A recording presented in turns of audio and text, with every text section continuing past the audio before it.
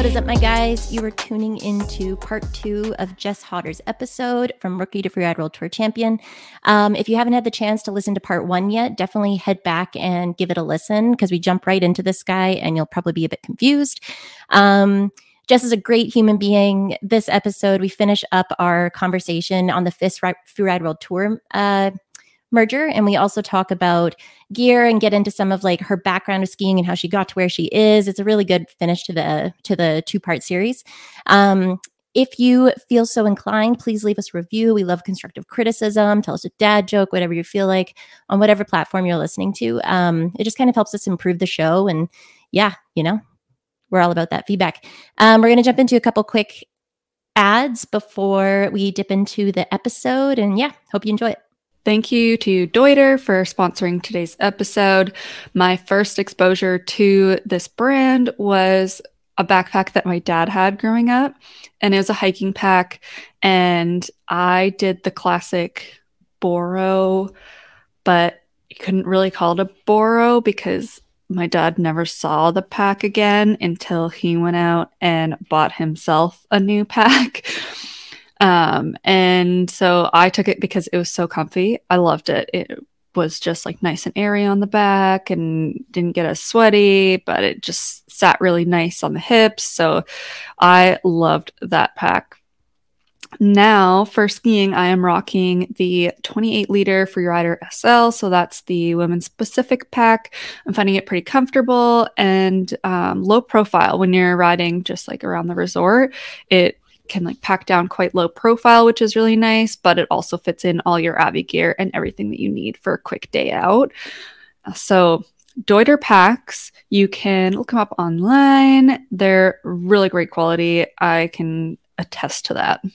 I don't know about you guys, but when my toes are cold, I'm a miserable human being. Having a warm foot and being comfortable out there means that I can focus on my line and I can really get into the flow when I'm skiing. If my feet are uncomfortable and I'm trying to wiggle them to get the blood back into them, it's just not a good time. So having heated socks is a huge priority for me, because the perfect boot fit doesn't stop at the boot. What you have inside of the boot is just as important, meaning your socks, footbeds, all that jazz. Make sure your feet aren't holding you back with Sita's Thermic Power Socks Heat Uni Set, including the S-Pack 1400B batteries. The Heat Uni is an anatomically fitted sock with specific reinforcements and hidden heating elements, providing optimum heat distribution to the entire foot for practical and versatile performance. They're honestly a game changer for max comfort while skiing or doing other winter activities. They're also super easy to take care of. Just toss them in the wash and hang to dry. The optimized integration of heating elements guarantees a long life of the product. One of my favorite features is the S1400B Bluetooth battery. It keeps your feet warm for 12 hours when fully charged and has a full Bluetooth control so you can manage the heat levels from your phone while out on the hill. Use our code OOC10 for 10% off at us.therm-ic.com to grab yourself a pair or check out other Cetus sick products. The code can only be used once per email/customer, so make sure you get everything you need on the first round. Stay toasty. Hearing about it and understanding how government bodies, like I feel like sport is overlooked a lot. People don't think about the corruption at the business side of things and like the governing side of things. But if you look at how many different athletes from like different disciplines are coming out about sexual harassment and abuse right now, like it's happening in like Hockey Canada, tennis, gymnastics, like you fucking name it, like it's coming out. And it's like, at the end of the day, business does negate people sometimes. It's really weird. It's hard. Actually got into a really hectic conversation today about, and don't quote me on this because I have not read up anything about this, but and feel free to correct me, but like Hockey Canada having money set aside to be able to pay lawyers and such for sexual harassment cases for athletes, like having that money set aside to basically like pre-ready themselves for that shit. I don't know. Is that true? I don't know. I can't like fact check that right now. I mean, Renee could probably like pump it into Google and get us some information on it, but I don't know. She's good at searching that shit. We'll be like talking to somebody and she's like, oh, I have the information right here. And I'm like, oh, how'd you do that? But like, from what I'm hearing, like having a PR crisis budget is common, especially if you're dealing like front facing with a lot of media sources. And if you have liabilities, not liabilities, but where there could be liability managing athletes and managing people like that, because that is a fucking PR nightmare. Like those are public figures, right? So I could see it as like a PR crisis budget where they would invest the money in that, because you do have to get a lawyer in that context. And governing people is always going to be unpredictable. But whether or not it was specifically like segmented to fix or like to deal with sexual harassment, like I don't know if that's, you would need like inside information on that. Yeah, that's true. Sorry, yeah. Maybe just cut this whole fucking thing out. I don't know what I'm No, it's okay. It's a valid thing, because like this is also what happens in the industry. It's like word of mouth. Shit like this gets out. And that's why it's so bad for businesses. But businesses are also thinking about their end line, right? It's like, I don't know, you're about to study business too, which is something, yeah, you're going into communications, right? Yeah, I'm pretty nervous about that actually. I keep forgetting that I've signed up for university. And then I look back and then I like remember and I go, oh shit, I should probably mentally prepare myself for this. I don't really think you can. It's like kind of exciting. Like you're the new kid and then you're like, oh, I'm getting my ass fucked right now. Sorry, that was really vulgar. But like, especially when you've been out of high school for a while, you're like, I have what? Homework? Oh my fuck. I have to work in this group of people I don't know to achieve something and we're not getting along. Fuck. Like, it's just like, yep.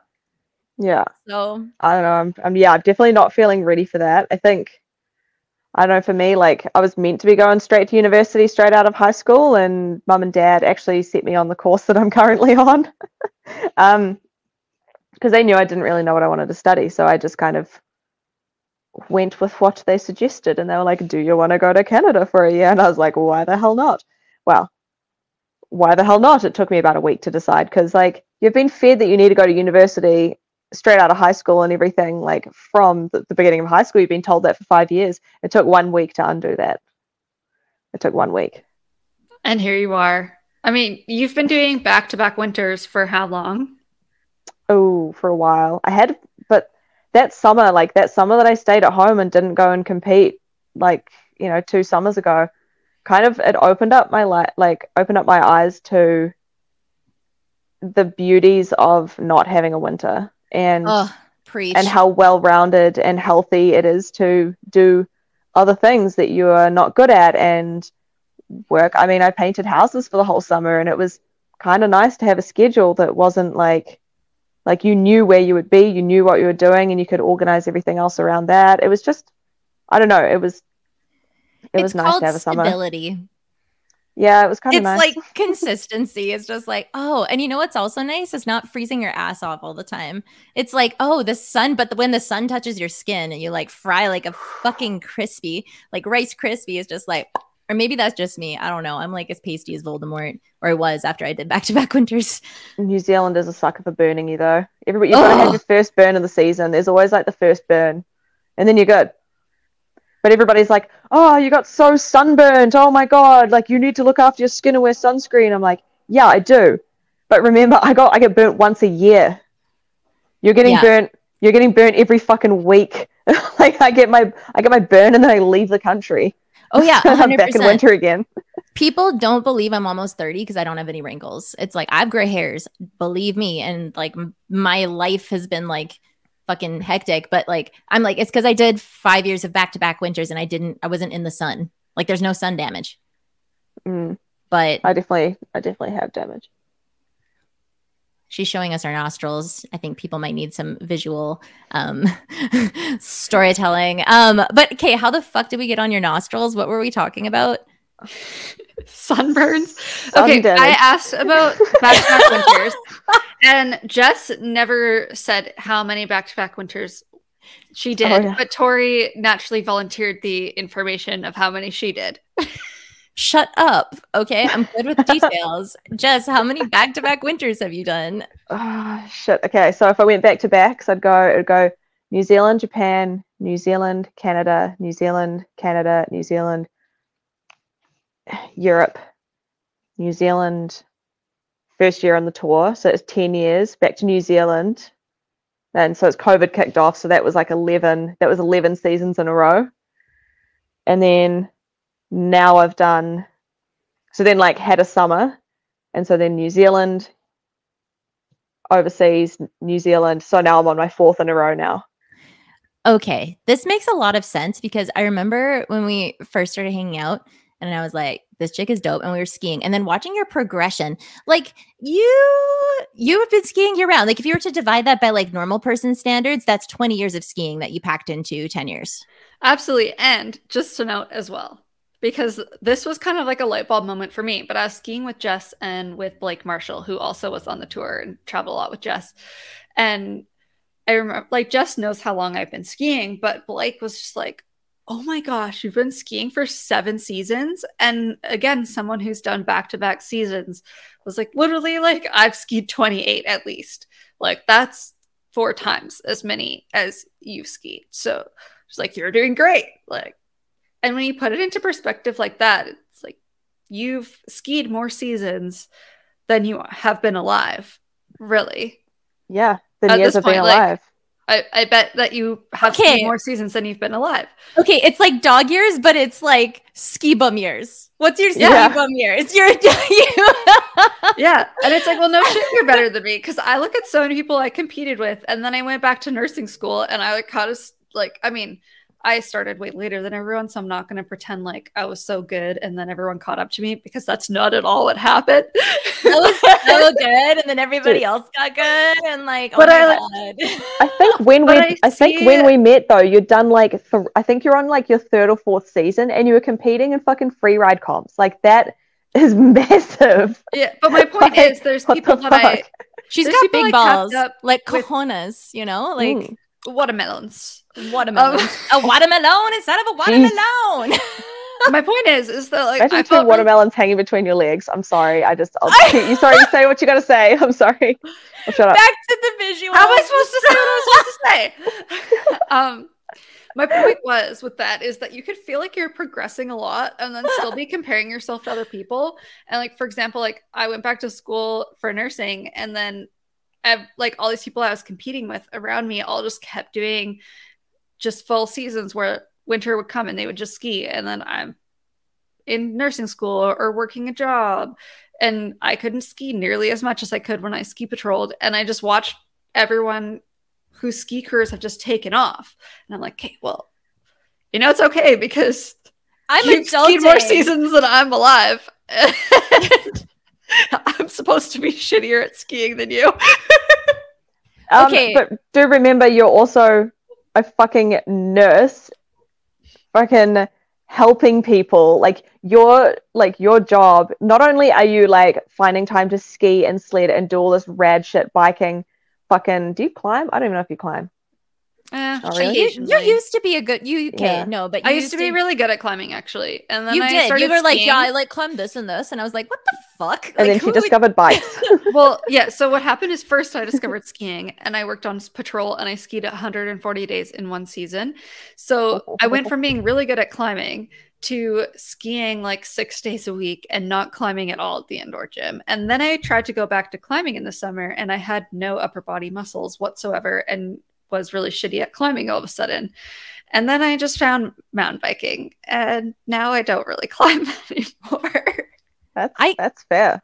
I climbed for a summer. It was fun. Haven't done it again, mainly because my boyfriend likes bikes and he doesn't like doing anything that doesn't involve bikes in the summer. Anyway. Dang. Cool. That was also too much information, as Renee would state. But fuck, I had a good question. Then what did we get derailed on? Renee climbing?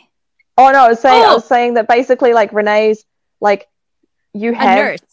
Yeah, you're not only like doing all these fucking sick sports, but you're actually also helping people, which is huge.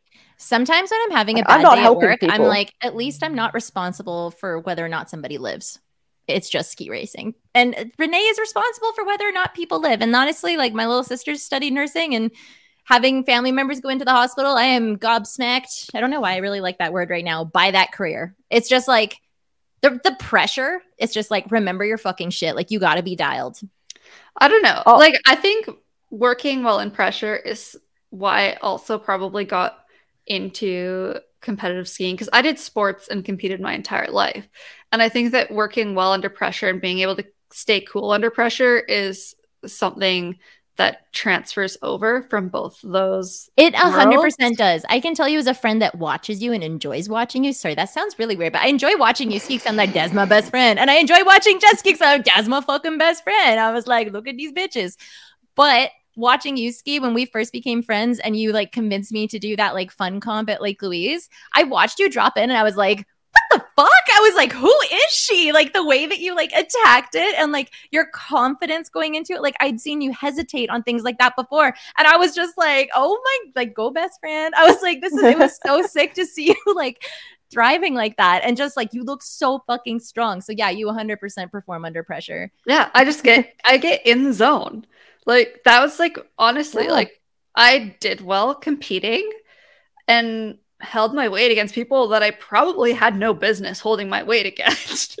But I just worked good. Like, no, you did. Like you do. People are like trying to die, and I'm like, oh no, not today. Not today, no, like bitch. But it's like you have that like like the potential is there. Sometimes you just need like the right. Sometimes you just need like the right environment to like bring out your absolute potential, and that's like what I found for me. Like competing is there is some shit that I do competing that there is no fucking way I'd do that on any day of the week. Like, I don't look at that and go, damn, that looks fun. Like, it's taken me it took me 4 years to muster up the kahunas to go and jump off the summit rocks at TC. I would just like to say that I would like to promote this episode with that, like, one, a video of you sending, because obviously there's heaps of those, but then also that tomahawk that you had. I would just like to compare. I was like, this is who we're talking to this week. It's just like... Yeah. But watching it's kind of funny, like the number of people that actually saw that video, but like, you know, like I've ended up talking about crashes to people, like people that I've met, and it happened today as well. And like talking to these guys about crashes and stuff. I was like, yeah, like I had a really big tomahawk this year, and then like showed them the video and they're like, oh, I've seen this. This is you. I'm like, yeah, that's me. They're like, you're lucky you're still alive. Yeah, you're not wrong. Yeah, you're like, I'm an icon living, literally, because I am not. That was fucked up. It's weird being on the internet. Okay, I have a legit question. So let's rally back in, Renee, like you usually do. I feel sorry for you guys editing this, by the way. Oh no, we're just gonna let it rip. Sweet. Oh god. Okay. Go, Renee. Okay, Tori, stop. I'm gonna ask. I'm shutting up. God damn it. Okay. So we're talking about crashes and working well under pressure. And I think that like kind of leads into just mindset and where your headspace is at, because you did have some big crashes and you had to pull yourself back together to get out there like a week or two later and do another comp. And like you said, there's shit you do in comps that is just straight up terrifying.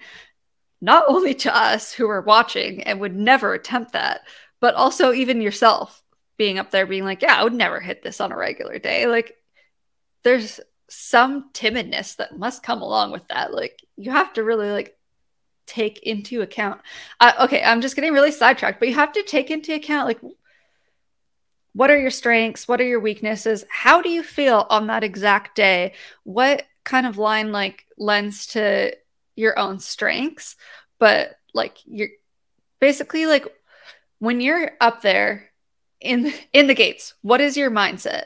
And you know that you've crashed in the last comp and you've chosen a line that's like do or die. It's gonna be sick if you land it, but also like you could really eat some shit. Like what are you thinking when you're in the gates? Okay, I'm gonna wrap that up. How the fuck do you do what you do? That's what Renee was trying to say. Honestly, like half the time it is all preparation. It's all like pre-comp preparation. It's like looking at your line. For me, it's getting enough of a good mental picture of the whole face or like any kind of features nearby to the features that I plan on hitting. So if shit goes sideways, then I can pull some crap out of my ass. Literally and figuratively. Maybe not literally. Let's take that. But no. Wait, so you can pull some crap. That's a metaphor for improvising. Yeah, or shitting yourself. It depends. I mean when you say pull some shit out of your ass, I guess it's like a midway metaphor. It's like this could go one of two ways, boys, but we gotta send it. That's like yeah. But that's definitely like shit's coming out either of my own volition or not. Yeah, this is happening. Actually, on that note, I have heard of athletes hitting their asses really hard on the knuckles of jumps and actually shitting themselves. So I haven't done that. Not even a little bit. Just boop. Yeah. Still haven't ever shit myself. Okay, so mindset day of. Anyways, thank you, Renee. Yeah. Yeah. It's basically all preparation pre-competition. And there has definitely been times when I've stood at the top of a face, looked at something and been like, fuck no. Or like, actually, yeah, I'm happy with my line. But I've changed my line up so many times at the top of a friggin' face that like, yeah, I can't even count how many times that's happened. But like even in Andorra last year, like after crashing in Spain and then watching a guy knock himself out in his comp run in Andorra and us all standing at the top there being like, surely this comp's going to be canned. Like it's going to be cancelled. And they kept it going. Firstly, a little bit of therapy helps that. And like literally finding your happy place. And also just trying to remember that you're just there to have fun and ski and have fun with friends. But yeah, you do always feel that pressure in the gate, but it's just full focus on where you got to go and just focusing on your line, really. Yeah, I think the whole like planning thing and like what you guys do is something that people don't really understand about freeride. Like it's sick to watch people send it, but like understanding the prep that goes into it. And that also gives you validation and respect as an athlete because people are like, fuck, this isn't just like hucking your carcass. It's like, sorry, I definitely put on an accent there and I'm not sure which one it was. Hucking your carcass. Hucking your carcass, mate. But you like, it's not just that. So like walk us through the process of that. Like you said that you could be looking at it. Like what is face check? Because that's one angle. And then everybody knows, like everybody's had that ballsy day where they're like, I could hit that. Like I could totally hit that. And then they get on top of it and they're like, oh my fucking God, this thing is huge. And like, I've done it. So like, what's it like to do that competition style? Like what goes into a face check? Yeah, like you basically, you spend the whole time, like for me, I take so many photos of the face and I take photos like through binoculars. The tour also gives you a certain set of photos as well that everybody has access to, and you can download them and like draw lines on them and stuff. And then you like possibly go draw lines on them, and then you on the morning of like get your binos out and double check that those things go. And then you get to the top of the face and you look down and you're like, oh, actually that thing doesn't go, and you might have to change it up last minute. So you need to like know where all of your entrances are, where your exits are, where the rock unit, like it's all about your landmarks. So you'll be like, oh yeah, that rock there that kind of looks like a stick, or like that tree there that doesn't have any leaves on it. I'm going to go to the right of that, and I'm going to hit the cliff like slightly left just underneath that. Like it's just such little minute things, but you have to like be thinking about this the whole time. And it's something that like you just visualize your line over and over and over, visualize. That's really interesting. And I think what people don't realize is how calculated it is. I just interrupted you, sorry. But not sorry. Yeah. Sorry. I need to pee real bad. So I'm sorry. That's okay. Sorry. You can mute yourself and then write that down, Renee, for a cut. And then I'll just talk for a minute. Okay, cool.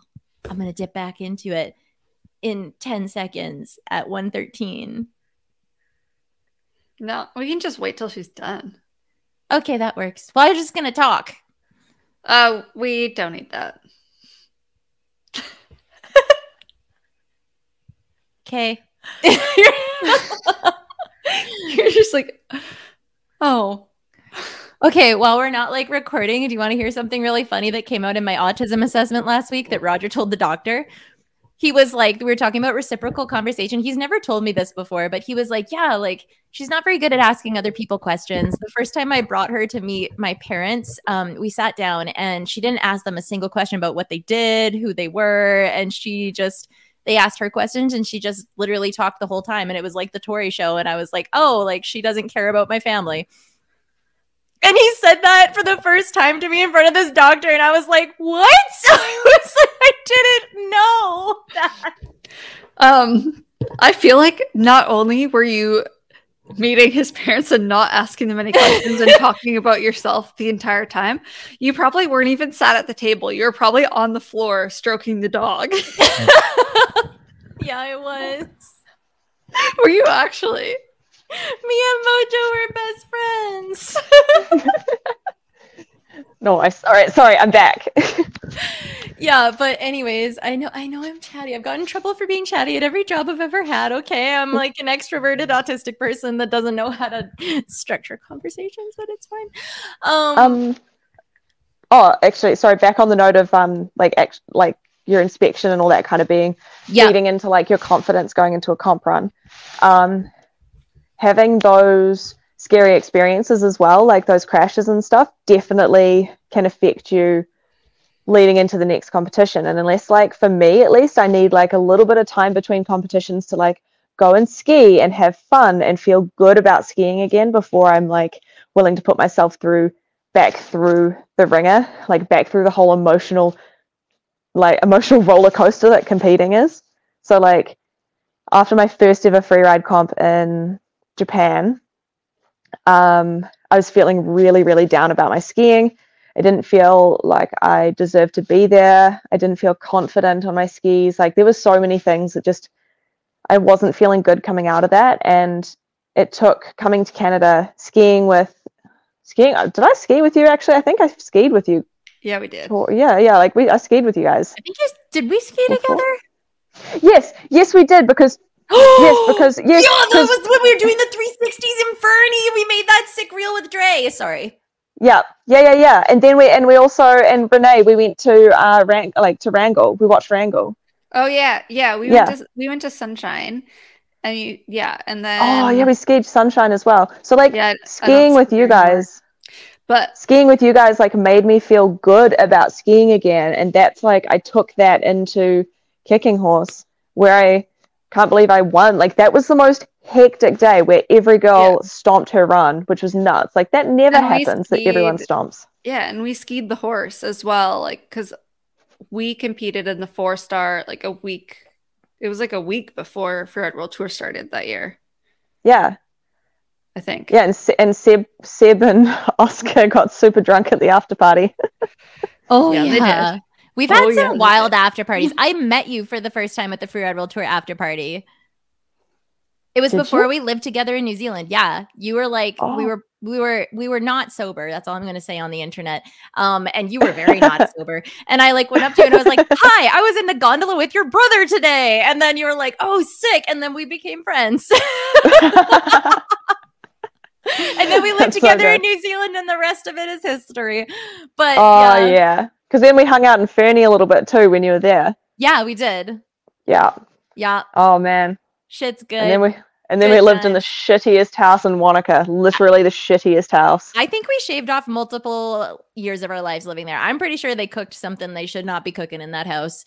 Like it was like, do you remember like the mold and like the garage? There was Nazi symbols on walls. Like it was.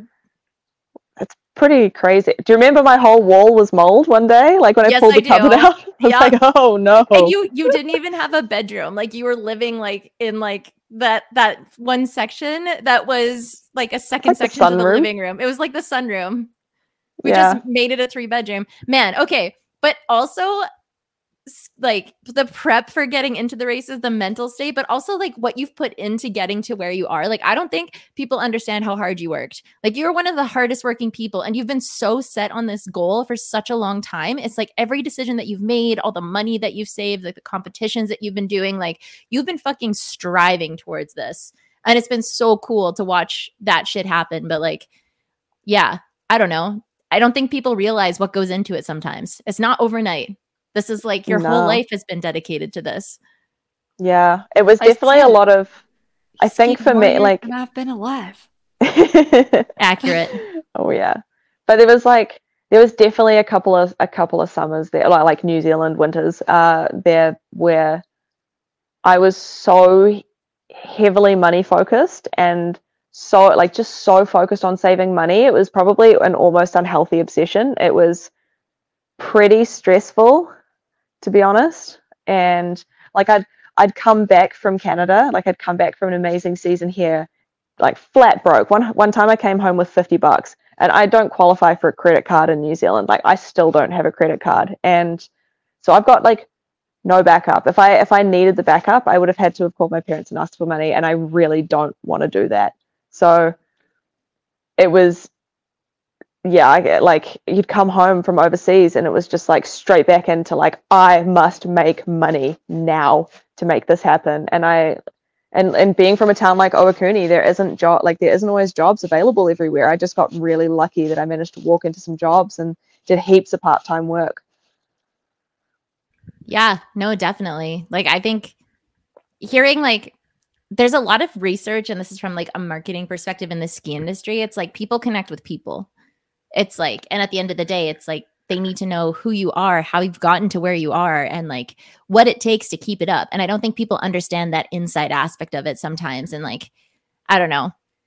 You've always been a legend, but you weren't this successful overnight. And there's so much that goes into it. And then also your sport, like, like being able to look at a face and identify where you have to go off of landmarks. How do you manage that in the heat of the moment? How do you train your brain to be able to keep up with the speed of everything? Because I can't tell you the number of times I've been like, oh, I'm going to turn here. And I was like, oh, I missed my turn. It was like, I am in a space I probably did not want to go with skiing. Like, I understand like the flow and like moving fast, but like there's so much information that you're processing in that moment. Like, how did you kind of train yourself for that? Yeah, just heaps of skiing, heaps of skiing, and skiing hard with people, and trying to make things flow and features flow. But like for me, like when I'm actually like in the middle of a competition run, I'm fairly sure, like obviously I'm in flow at the same time, so I'm pretty blackout. I'm just like running on autopilot, but I'm fairly sure it's like feature, and the moment I land, I'm like, where's the next one? Where's the next one? Where's the next one? And then once I get near it, it's like, where's your landmark? Where's your landmark? Where's your landmark? And then you're in the air, and then you land, and it's next one. Where's the next one? Where's the next one? Where's the next one? Where's your landmark? Where's your landmark? Where's your landmark? And I'm not even thinking about the skiing. I'm not even thinking about how I'm skiing. I'm literally just going point A to point B at that point. I think that's a good point in a couple different ways. One, you're not even thinking about how you're skiing. So your skiing has to be dialed that you are able to do it at that speed and to that extent without really thinking about like, okay, I'm going to pop really hard here, and then I'm going to stay tucked like this, and then I'm going to land this way. And when I turn, I'm really going to use my outside edge, and I'm going to have like, you're not running through all those things in your head because that's too many things to think about at one time. And then the other thing is just how freaking calculated it all is. I remember that clicked for me because I was listening to a podcast that Julian Carr was talking in, and he's hit some of the biggest things that anyone has hit. That man's done shit that people should not do. Honestly, okay, we're joking about my balls. My balls are nothing compared to this. They're not watermelons. That man's got 2 full orbiting moons, just like under his gooch. Anyway, the visuals on that. That's why his gravity is just, his center of gravity. It's just different. But I thought of it because it kind of parallels what you're saying. Like you're explaining how you're like, okay, where's the next one? Where's the next one? Where's the next one? Landmark, landmark, landmark. Like you are running through every millisecond of the entire run in your head before you're doing it. And then as you're doing it, you're still like, your brain is like slowing down to the point where it's like only focusing on that one thing, and you've streamlined it. And he was saying in this podcast how when he hit some of these, like the biggest cliffs anyone's ever hit, and the photos of that, he had broken it down to milliseconds of this is where I'm going to be in this millisecond. And this is how I think myself through it. And when I take off, I'm going to be pointed exactly this way. And I'm going to be going this fast because like, this is where my brain is at in every second of, and he's just talking about one hit, like a singular hit. But if you were to extend that, like that's a whole free ride run. Yeah. That's pretty, yeah. I mean, for me, like I'm not necessarily like getting it down to like how I am and where I am in the air. It's no, because you don't have enough time in your brain for that. yeah. No, it's I should have figured that all out by then. And like the only reason, I mean, like all of that other stuff has to come from you practicing beforehand. So like how you ski, how well you handle the bad conditions when they're bad, which last season was like mostly bad. When you come across like death cookies and ice, like you're still looking to your next spot. You're just like, stay on your feet, stay on your feet. Where is the landmark? Where is the landmark? Like, you just have to keep focusing on that. And yeah, everything in the background, like everything to do with your skiing, your form in the air, how you land, like that should be stuff that you've trained before. So that's where like those many seasons of skiing comes in. And that's not just physical. Like, physical is how you ski, but training, being able to see a line and ski a line takes a lot of time. And also, like, what I'm realizing as we're talking about this too, and then kind of reflecting on my own experience, is how emotionally draining those like comp day and pre-comp day can be, because you spend an entire day of your visual inspection looking at the same face and trying to dissect every little piece of it, and then trying to visualize it in your brain as you're skiing down it and looking at it in like a completely backwards way to the way that you're seeing it at that moment. And you're thinking about it all night, all night, all night. Then you get up in the morning, you're thinking about it. You're up on the top of the mountain, you're still thinking about it. And then you do one run and you're exhausted. Like, but I don't think it's necessarily physical exhaustion. There's just so much mental and emotional energy that goes into this one run that you do. And I feel like I'm just like really having a light bulb moment right now as I'm relating this back to books I've read, and from like a neurological and behavioral perspective. It's like there's two books that I've read. I think I've talked about them before. Yeah, and we don't talk necessarily too much about that whole other part, like how emotionally draining that is and how our bodies need to rest from that, and not just the fact that we just did this like superhuman run. Oh yeah. That was entirely on adrenaline anyway. So one of the most insane things that I think about this is an entire science. There's literally degrees around athletic development and like skill development. And there's books that are written about it, how to like myelinate pathways in the brain so that when you get a stimulus, you can pull the association faster and you can pull the behavior and like the like application of the behavior faster. Like that's literally what sport programs are built around. And it also comes from like different exercise plans, all that kind of shit. It's like being able to like engage those muscles and develop the mental, emotional, and like physical aptitude to succeed at a goal. There is a scientific practice to it. That's why there's degrees in it. But if you think about it from free ride, which makes it even more insane, is that you guys have never had the level of support that other disciplines in skiing have had. This is all fucking self-taught. This is all practice. You don't have coaches sitting there, and you don't go to like a nonprofit sport organization facility to do physical testing. Like, you're fucking out there just figuring it out. It's like the more you fuck around, the more you're going to find out and the more you're going to crush it. And that's literally what free ride is. It's so different if you think about it. Yeah. Do you know what I think is absolutely amazing though? Like, I look at Craig Murray, for example. Like, for me, I have had formal training in some way. Like, I raced as a kid. So like I did have that formal training when I was a kid until the age of like 14. But Craig Murray has never had a lesson in his life. Is what I'm pretty sure, don't quote me on that, I might be wrong, but I'm fairly sure he never did any programs learning to ski. That boy is 100% self-taught. Okay. That's like being fueled on 100% Stoke coffee and probably the odd beer. That's like a passion project. Like the feel of it. But like, even though you've had that training, like I'm kind of similar. Like, I ski raced when I was a kid. I fucking hated it. But I also know that was part of the TISM. Woo! But I like appreciated those skills when I did get into skiing more as an adult. Like when I really started, because like having that underlying factor did influence my ability to do it. And something you said earlier about summer sports was that you appreciated being a noob at a sport the last couple summers that you've taken off. And there is that like growth pattern, but it also teaches you how fucking hard it is to learn something as an adult and without formal training. Like, but yeah. It's pretty crazy. But like, I look back at racing and I'm like, it has obviously provided like the cornerstone that is the way that I ski now, which is super, super cool.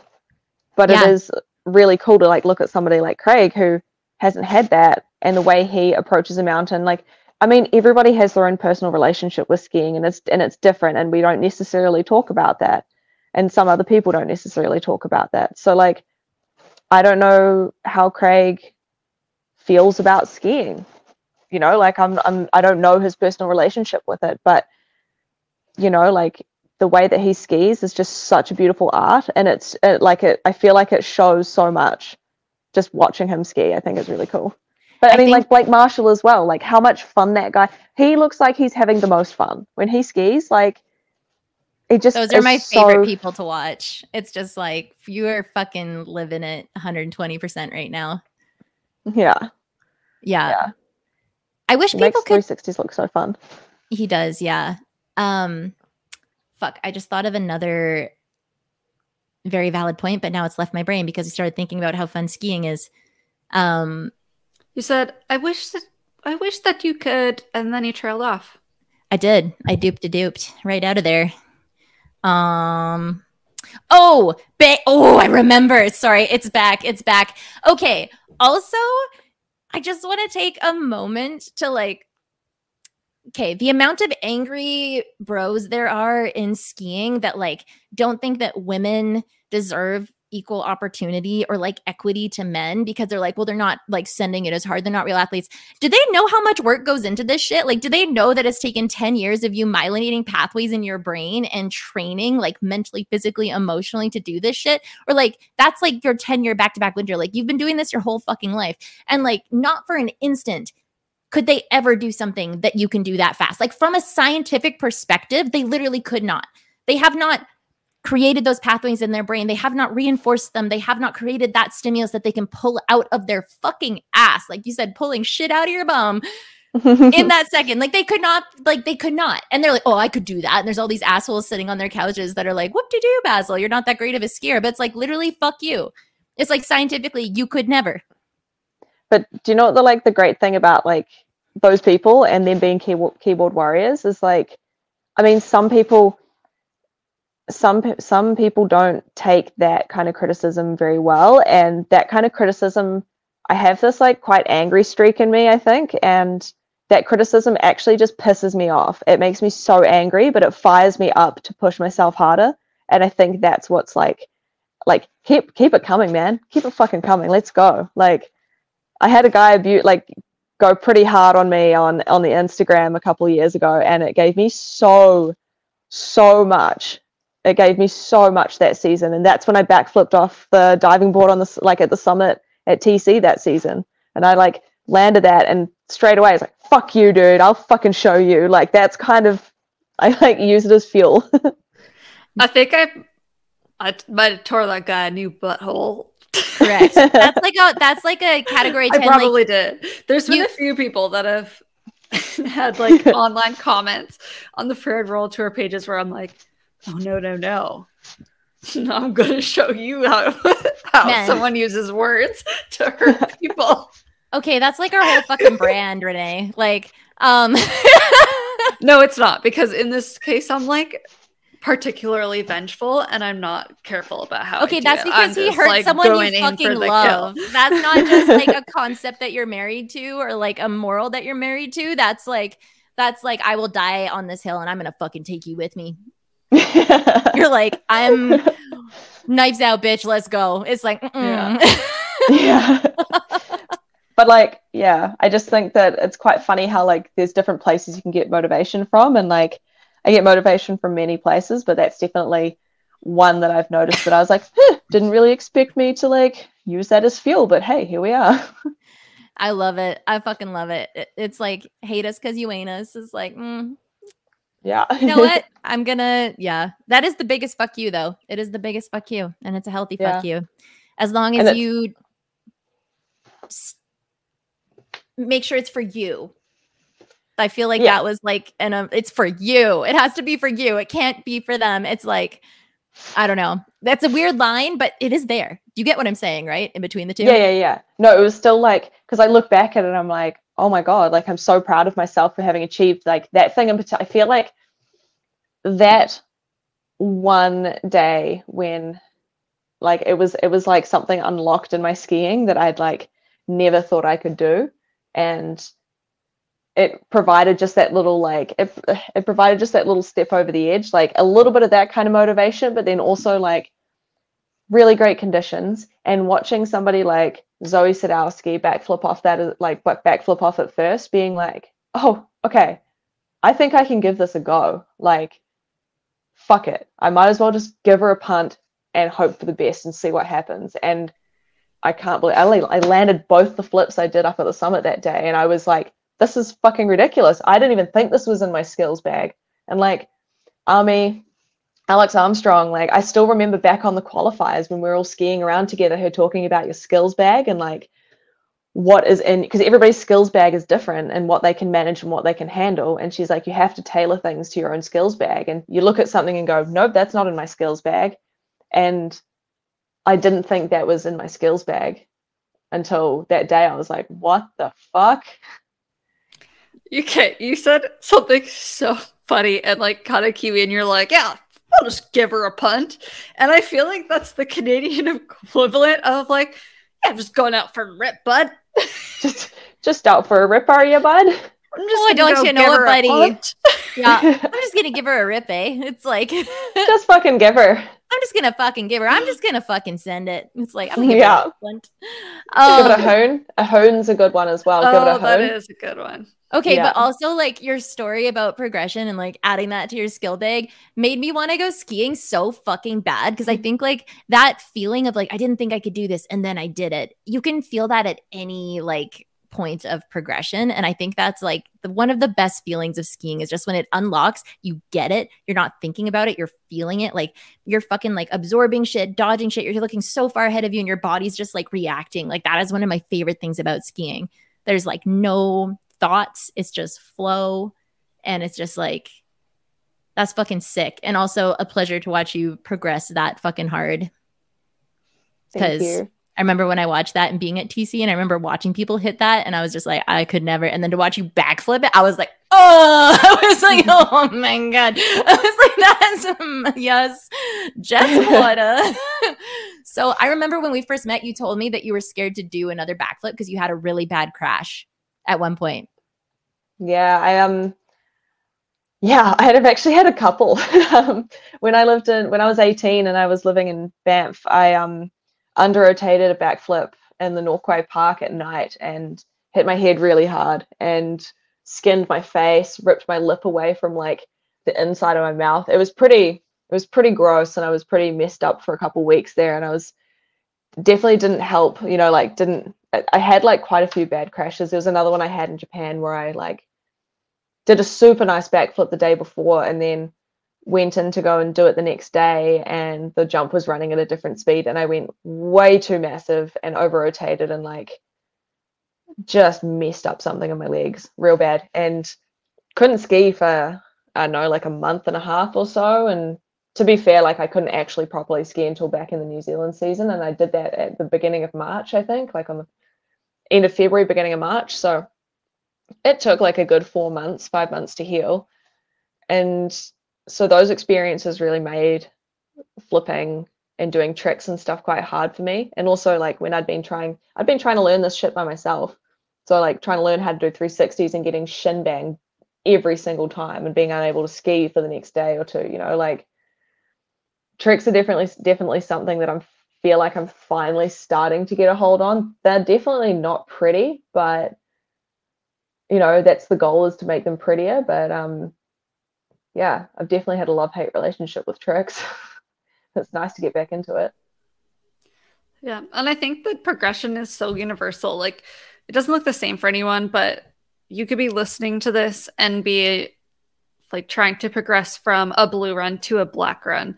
And what's cool about skiing is like that's sick, but then you'll like never stop having these moments, except they will get a lot more sparse, where you are learning something new and you just eat shit and then you finally get it and it just feels so sweet. But like progression is just relatable no matter where you are on the track. Yeah. And I think it is like, it helps me when I'm like, oh, you crashed a bunch and you crashed pretty bad, but like it turned out okay at some point, and everybody crashes. Yeah. I mean, like, just how big is different. Yeah. But like, even just today, like skiing through moguls with the crew that I was skiing with today. And it's like the amount of focus you have to put into that. And like starting to get a flow going, like in moguls, and then you're like, oh man, like that felt really good. And it's just little things like that. Even I'm still finding, like, because we don't really have moguls that much in New Zealand, so for me it's like these are really fun and a really good way to like keep practicing my skiing, and also like really quick timing, because you're like, shit's coming up on you real fast. Like mogul skiers, man, they must have some hectic reaction times. Yeah, I like can't even I watch mogul skiing and I can't even compute how they're skiing the way they're skiing, because I would have gotten bucked 10 bumps ago. You know? I'd be like that guy who accidentally like gets hella bucked on the jump and like when in trouble tucks for a double and then just like blows up. Man, there's actually a video of doing that, something I think like that over the Olympics, I'm pretty sure. Yeah, isn't the guy from, I don't know where he's from. There's a guy who got hella bucked and ended up tucking for a double. Yeah, it was fucking insane. It was like the full commit. And like everybody, well, maybe not everyone, but there's most of us have jumped off of something and realized that the landing is not what we thought it was. And the run out is moguls. And the ability to adapt when you're going Mach 9 and you're just like fucking backseat on your tails is just like absorb, deflect, absorb. You just gotta take it. You gotta take it. And like, dude, that was me, honestly, like 5 days, not even, maybe a little bit longer, but like a week ago at Whistler, skiing with like, who was I skiing with? I know that Tom Piper was there because he was ahead of me and he like straight line through these moguls. And I was like, yeah, it'll be sweet. And then I just about died. Like it was genuinely like, just hold on. And I was like under the chair, just like hands up going, shit. Like it's like I'm completely out of the control. Get the fuck out of my way. Like I am like full on just huck and pray right now, baby. Huck and pray. Yeah. Or I don't think my knees. Yeah. Even Jess and I were talking the other day about how it's often not the size of the drop. It's the part where you have to land and then ski the run out without dying. Like the drop is the easy part. The run out is always the hardest part of the equation. It's everything that comes after, like, because that's half the problem. It's like sometimes you're hucking into some dog shit snow, or like you've got a little tree you need to avoid, or a rock, or there's a mogul, and you're like, if I like mess this up in the wrong spot, it's gonna suck.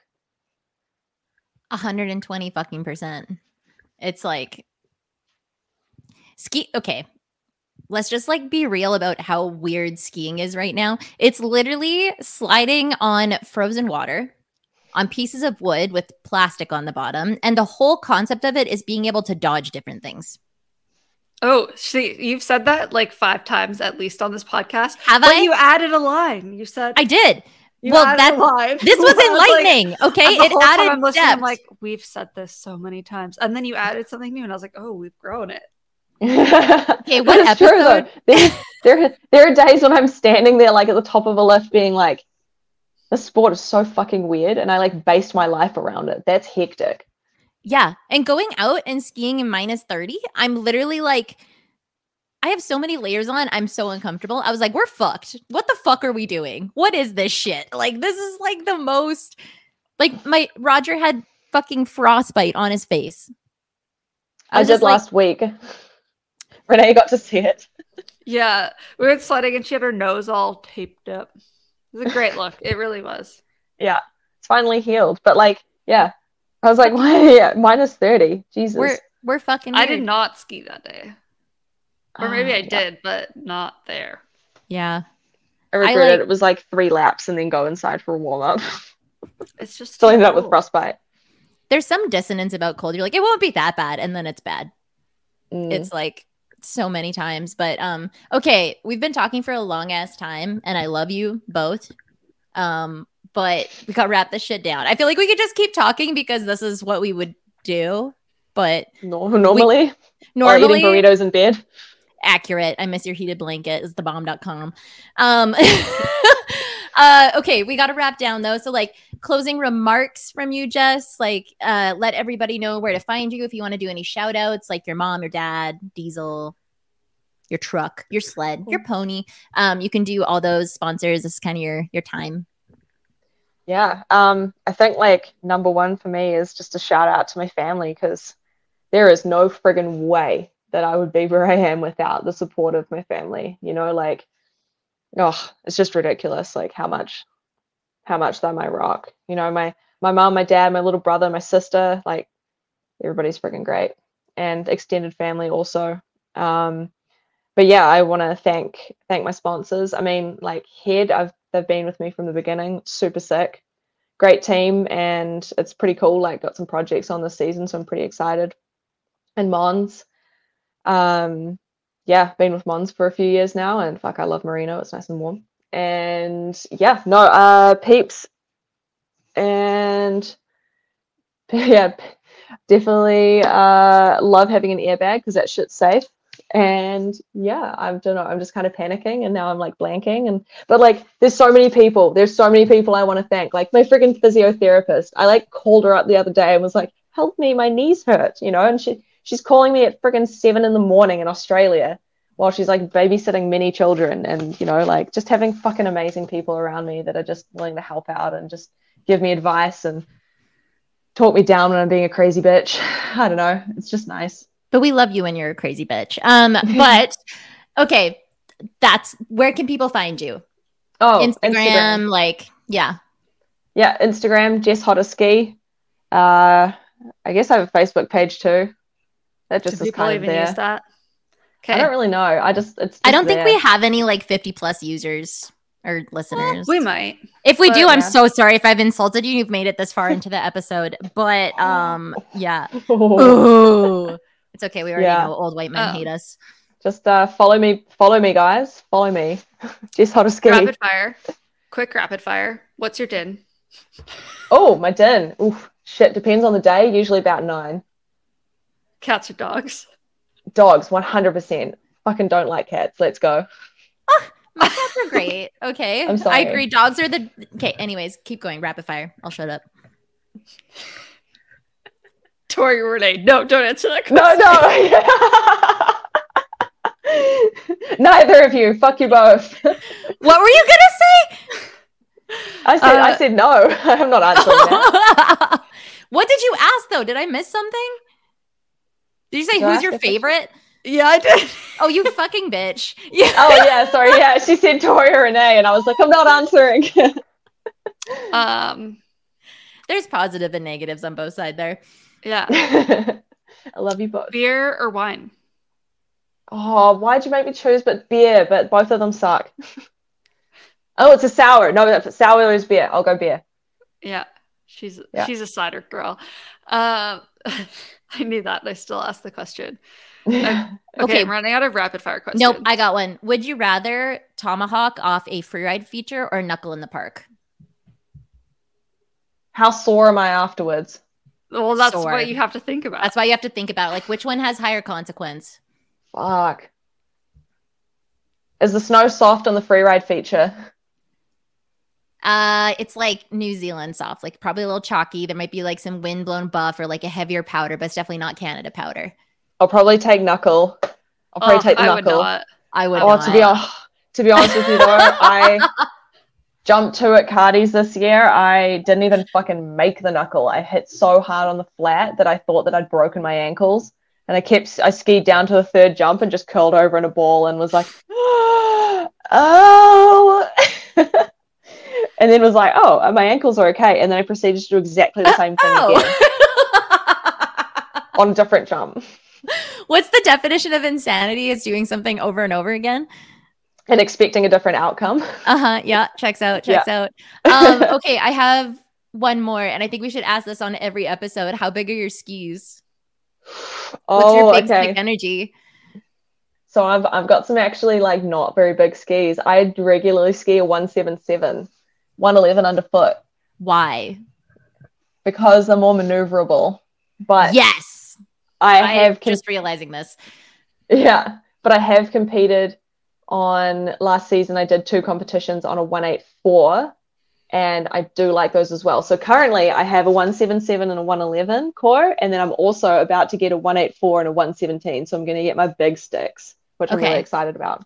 That's some big stick energy.